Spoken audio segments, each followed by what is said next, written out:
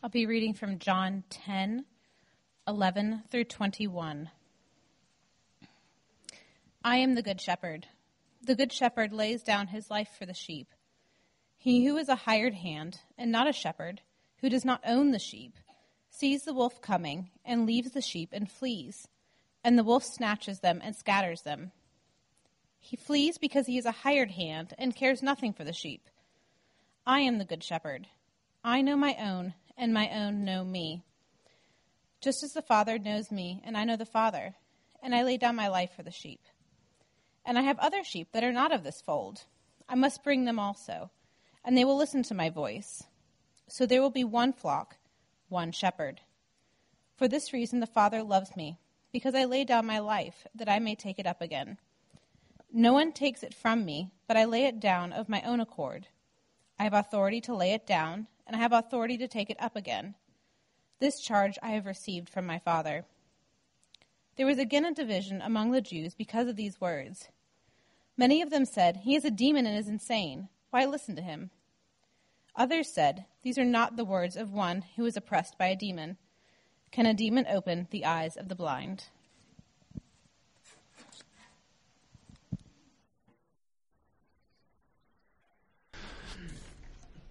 Well, Advent as a season is a great time to ask the question, why did Jesus come?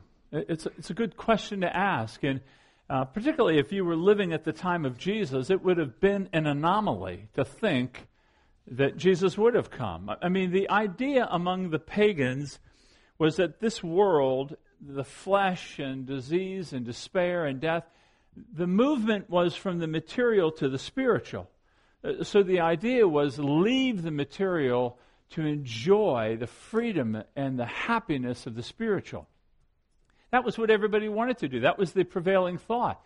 And to think that someone from the spiritual or from the divine that would come down and take on flesh and embrace death and limitations and disease, that was confusing to them. So it's right to ask, why would he come? And last week, if you remember, we saw that he came to be our friend. That was the first reason we looked at. In John 15, he came to be our friend. And as a friend, he came to love us with a unique love. He came to call us to obey him and for him to lead us to life. That as a friend, he came to disclose God's redemptive purposes. I mean, God knows all that's going to happen, and he's disclosing it to us. And God also, he also came as a friend to forgive us and to make us fruitful in life. So what about today, though? Why did he come? The Scriptures tell us that he came to be a shepherd.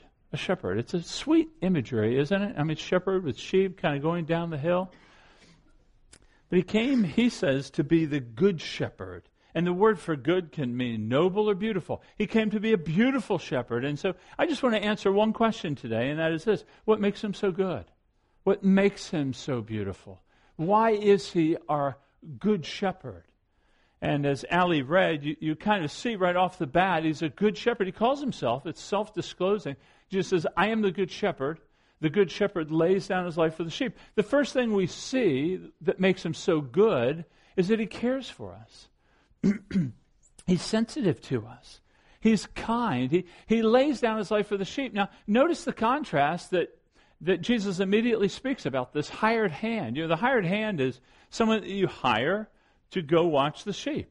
The hired hand is doing it as a job. It's wages. He doesn't have any real concern for the sheep. He definitely doesn't have any love for the sheep.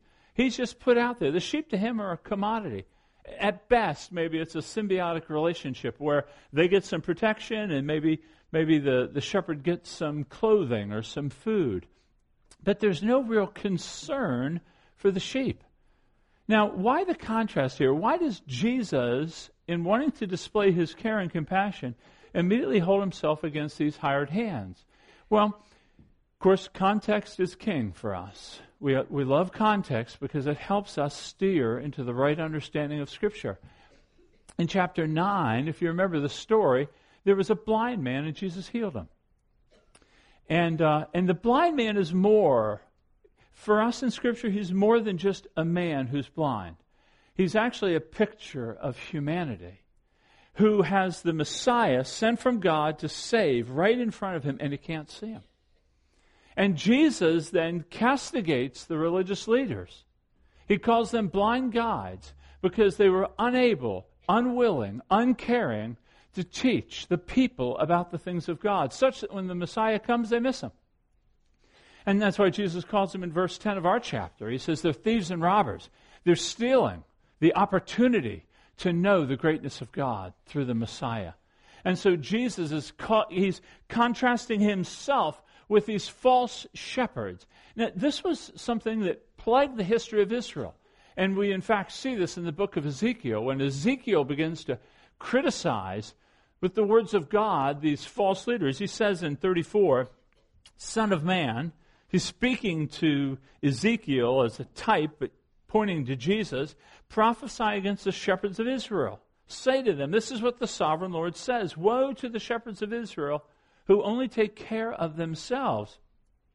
Should not shepherds take care of the flock?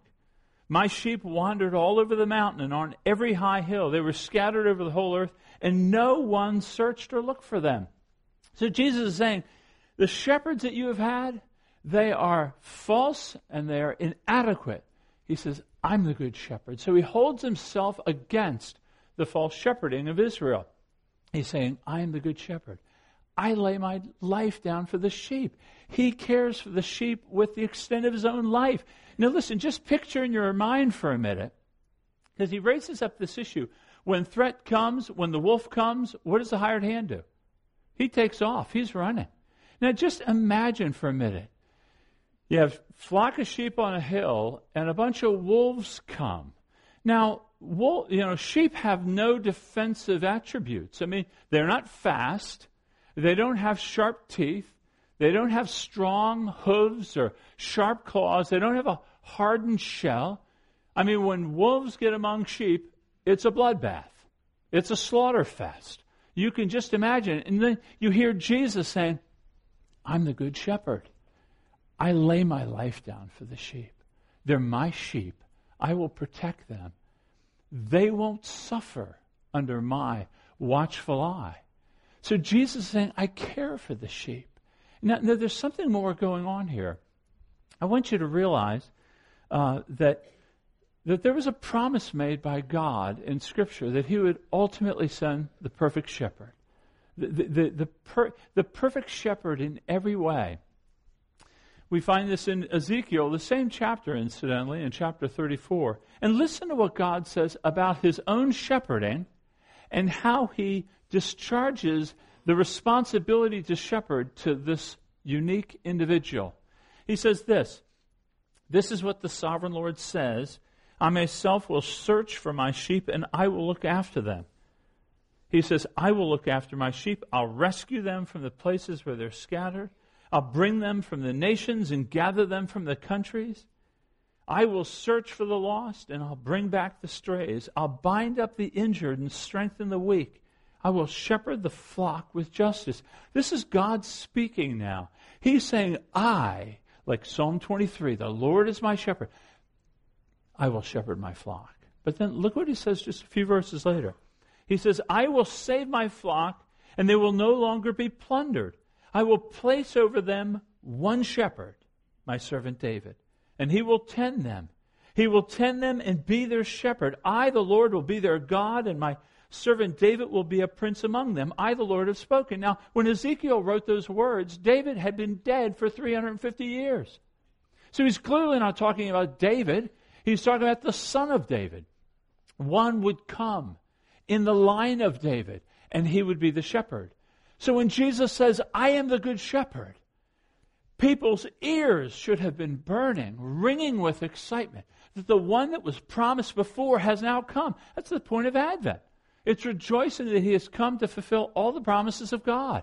And so Jesus now is stepping on the scene as God, saying, I will now shepherd my people. So for the Christian here, if you're a Christian, you're marveling with me over the fact that Jesus, when he discloses himself, he doesn't point to his power, his preeminence, his majesty, his glory, his judgment. He points to the care and the compassion and the gentleness that he gives. That he's a kind God, that he's tender-hearted with us. He's gentle and he's sweet among us, that he's kind. I think many of you, if you look back in your lives, I think you can probably reflect on the kindness of God, his shepherding care. I mean, when you look back in your life, can't you see those times where you just missed an accident? And it wasn't just a matter of, well, I had my fingers crossed. This has never done anything for me, other than maybe some digital exercise. It's never done anything.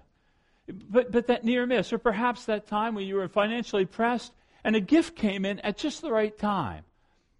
Or maybe it was you didn't know what to do. You were absolutely confused. And someone said the right thing at the right time that just helped you kind of navigate. Were those just happenstances in life? Or was it the shepherd guiding you and leading you?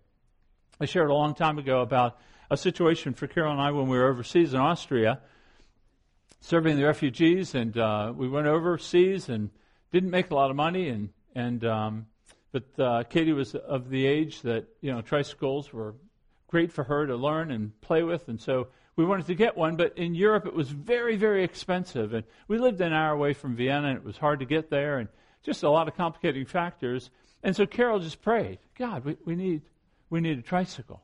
It's so simple, It's not like a drowning man needs a life raft, It's a simple thing. It really is. And God's character, it wasn't hanging in the balance on it, but we just appealed to him. And a couple of weeks later, Carol gets a phone call from a woman, another missionary in another town, said, hey, we know you just moved in and you got a young girl and who was 2.5 years old, and I just had a tricycle. Would you like to buy it for $15? And so I said, I'll take it for 10. No, I didn't. I didn't want to push the Lord too much on that. But what we thought was how tender and merciful of God to be aware of the small needs of our lives. And this is the nature of God. I mean, he cares for us. Do you know in your history how much he cares? So the struggle with believing this is when you're in the midst of struggle or trial or hardship. You have relational conflict. You have medical issues. And it distracts us from the good character of God. I want to encourage you, for the Christian, run to Jesus Christ. Call out to him. Seek him for wisdom if you're confused. Seek him for provision if you are challenged right now. Seek him for protection if you feel threatened. Appeal to him. It's an amazing thing about the Lord. Jesus says, come unto me, all you who are heavy laden and burdened. This is the language of the shepherd. Because the shepherd in this day would stand at the gate of the sheepfold and call out his sheep. Because oftentimes various flocks would be brought together for safety and protection, reducing the number of shepherds needed. And so the shepherd would come to the door of the fold and call his sheep out. And Jesus is saying, come to me, all you who are heavy laden and burdened, and I'll give you rest. So seek him for that. This is really a picture of the gospel. The gospel working itself out in your life. The gospel doesn't just save you from death to life, but it brings you from glory to glory. It sanctifies you. One author said it this way. He says, come unto me, and I will give you. You say, Lord, I cannot give you anything. He doesn't want anything. Come to Jesus, and he says, I will give you. Not what you give to God, but what he gives to you will be your salvation.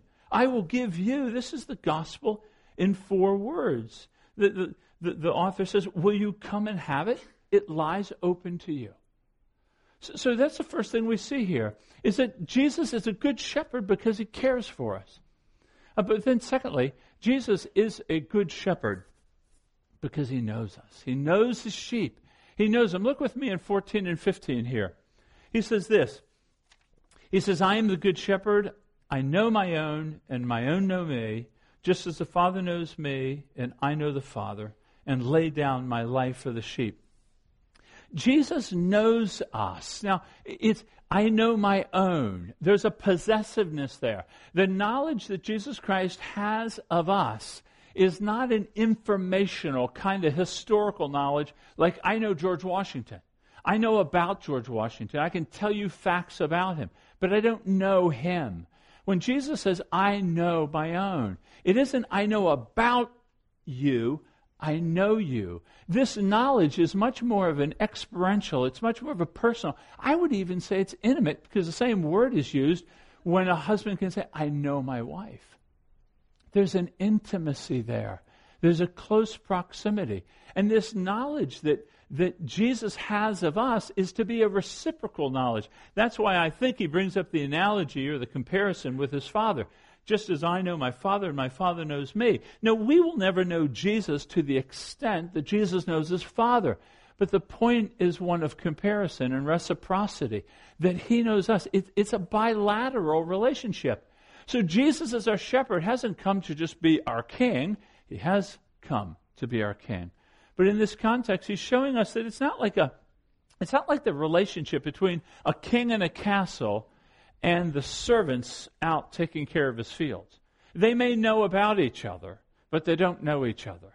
But that's so with us. Jesus has come, he's a good shepherd, because he's come to know us, and he's come to be known by us. Now, you'll notice in the text, and I want you to look at it, because he says, I know my own, and my own know me. That doesn't seem to be a generalized knowledge. In other words, Jesus is saying, while Jesus knows everything, he doesn't know all the sheep as he knows his own sheep. There's a unique knowledge there, and I think that's the comparison with the Father as well, that the relationship between the Father and the Son is unique and personal. So there's not an intellectual awareness that we're speaking about here. Jesus personally knows us. And he doesn't say this about all the sheep. Do you realize that?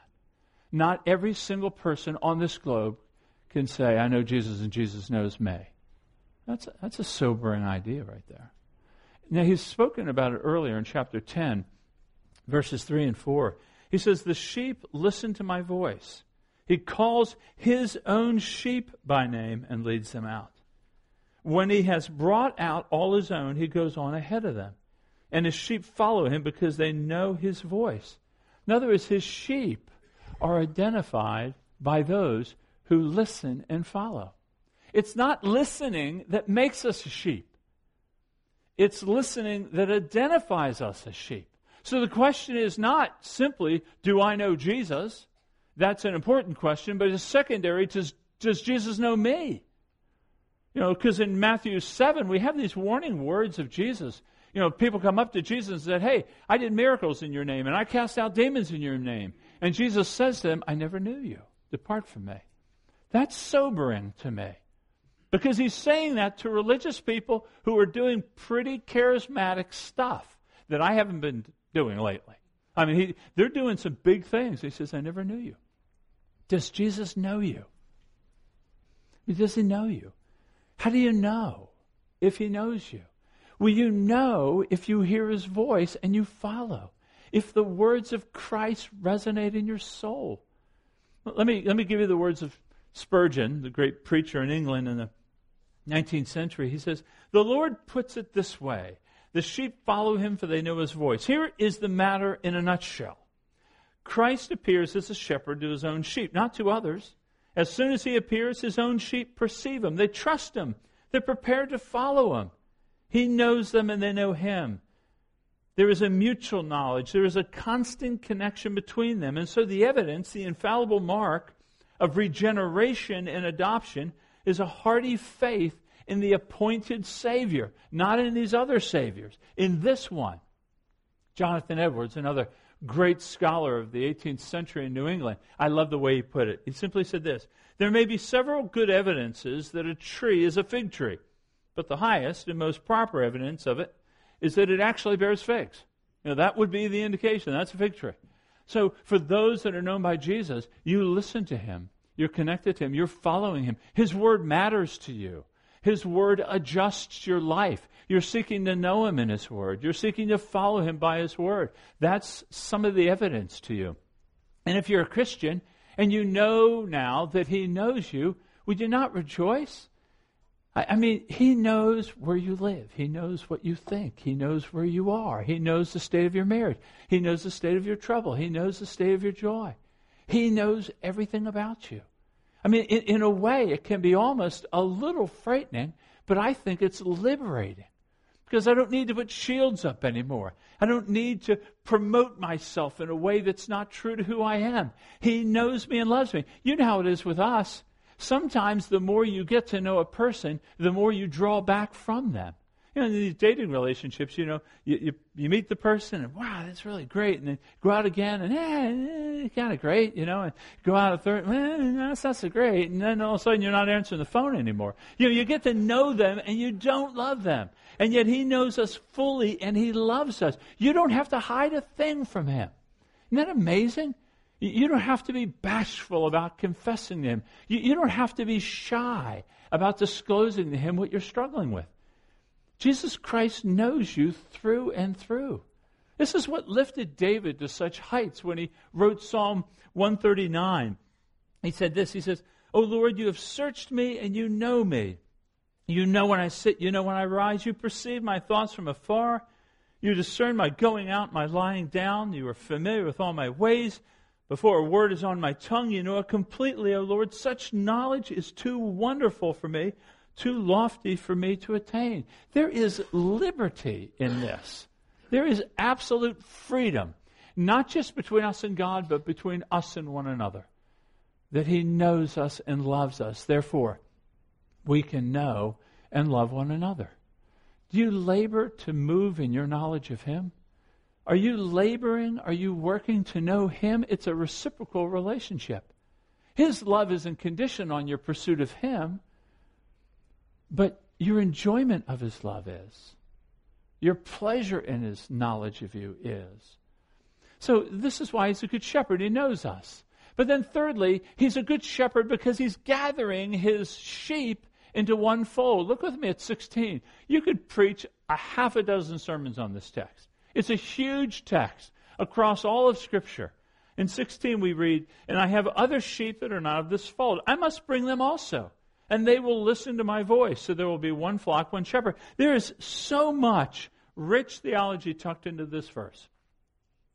He is good because He's gathering people from every tribe, tongue, and nation. See, the Jewish audience that would have heard this, the Jew would have thought that they were the apple of God's eye, and that they were special and unique, and the shepherd had come to save them. They had lost sight of God's plan running through Israel to the nations. They saw it in them and stopped with them. So this would have shocked them. And what He's saying is this, is that Jesus has said, "I've come to gather men and women from every tribe, tongue, and nation. I am going to have a multi-ethnic, diverse flock over which I will be the singular shepherd."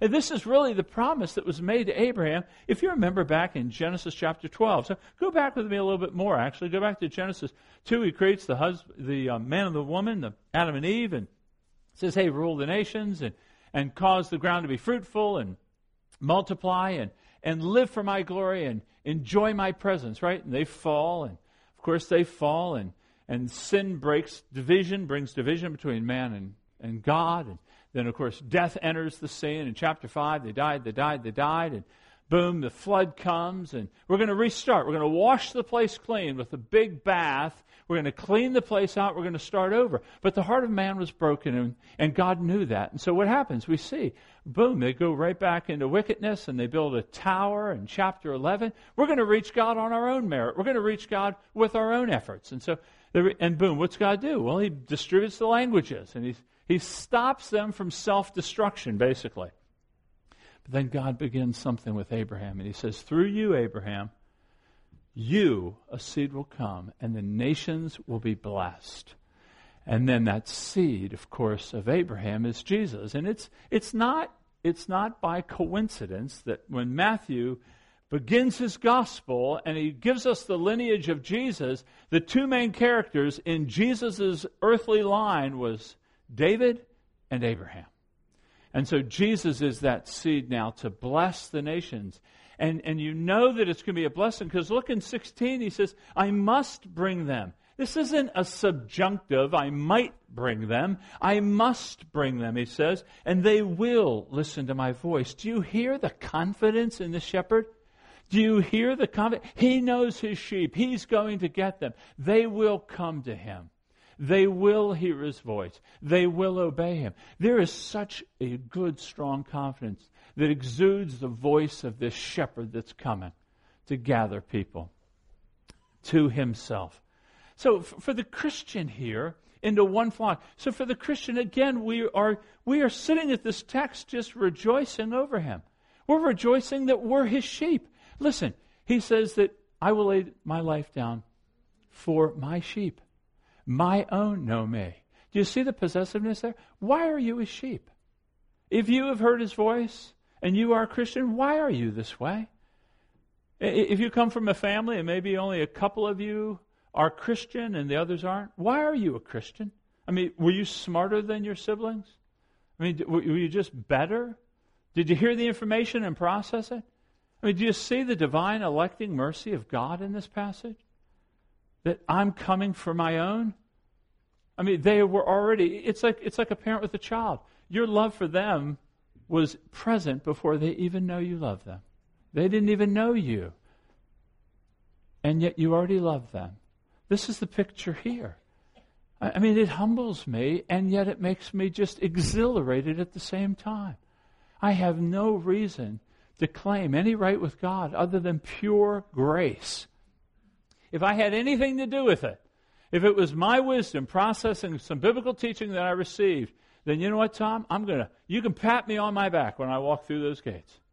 But I'll tell you, if he just moved on me with sheer mercy, then I've got nothing but thanks and gratitude to him.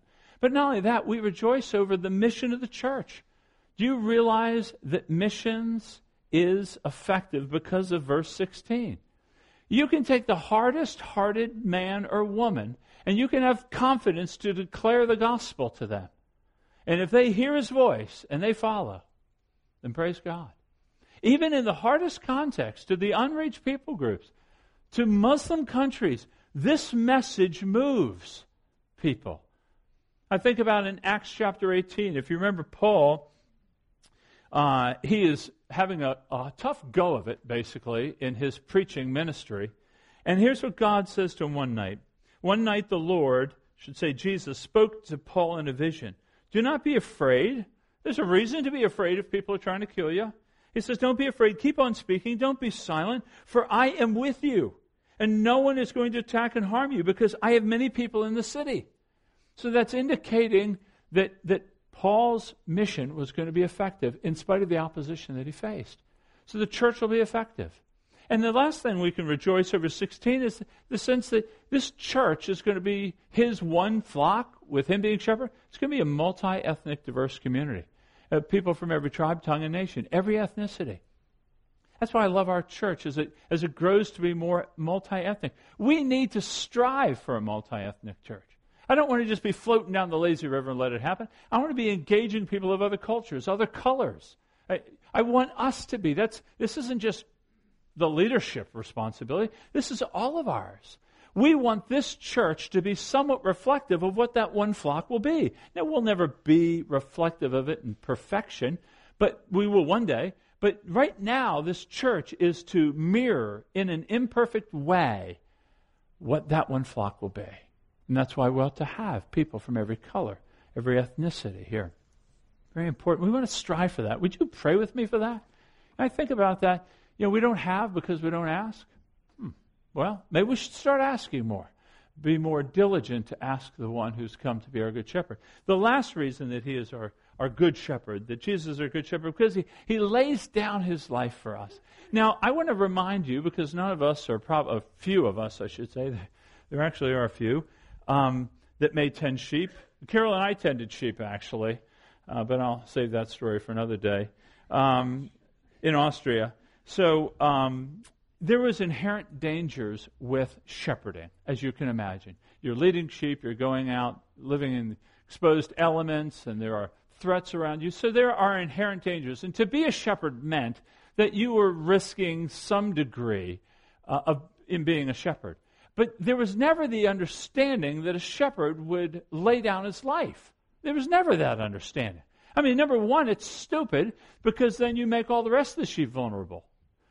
Maybe people died unintentionally, but the worth of a man or a woman was greater than the worth of a sheep. So it was never thought to lay down your life.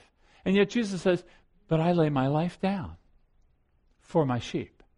In other words, his sacrificial death is in substitute for us. This is really instructive. And you've heard me repeat this, and you'll probably continue to, because it's so central to the Christian faith. That Jesus, when John says he died or he laid down his life for his sheep, that little word is instructive because it's used to indicate the substitution. He died in place of his sheep. He died instead of his sheep. So the death that was to be ours was actually borne by him, that we would then go free. So he has died for us. It's a substitution. The Christian is known by the fact that he knows he doesn't ever have to die because Jesus has died for him. That's why Paul writes that about Jesus. He says, he became sin so that we might become the righteousness of God. He became sin. It's the great exchange. But not only did he die in a substitutionary fashion, but he died willfully. Look at 15 and 16 and 17. He says, 17 and 18. He says, no one takes it from me, but I lay it down of my own accord. Jesus was not, his life wasn't taken from him. He didn't fall prey to the schemes of man. He wasn't too weak. He told Pilate that I could call down legions of angels if he wanted to. He laid his own life down voluntarily. He laid it down for us. He submitted to the Father. This isn't some form of cosmic child abuse.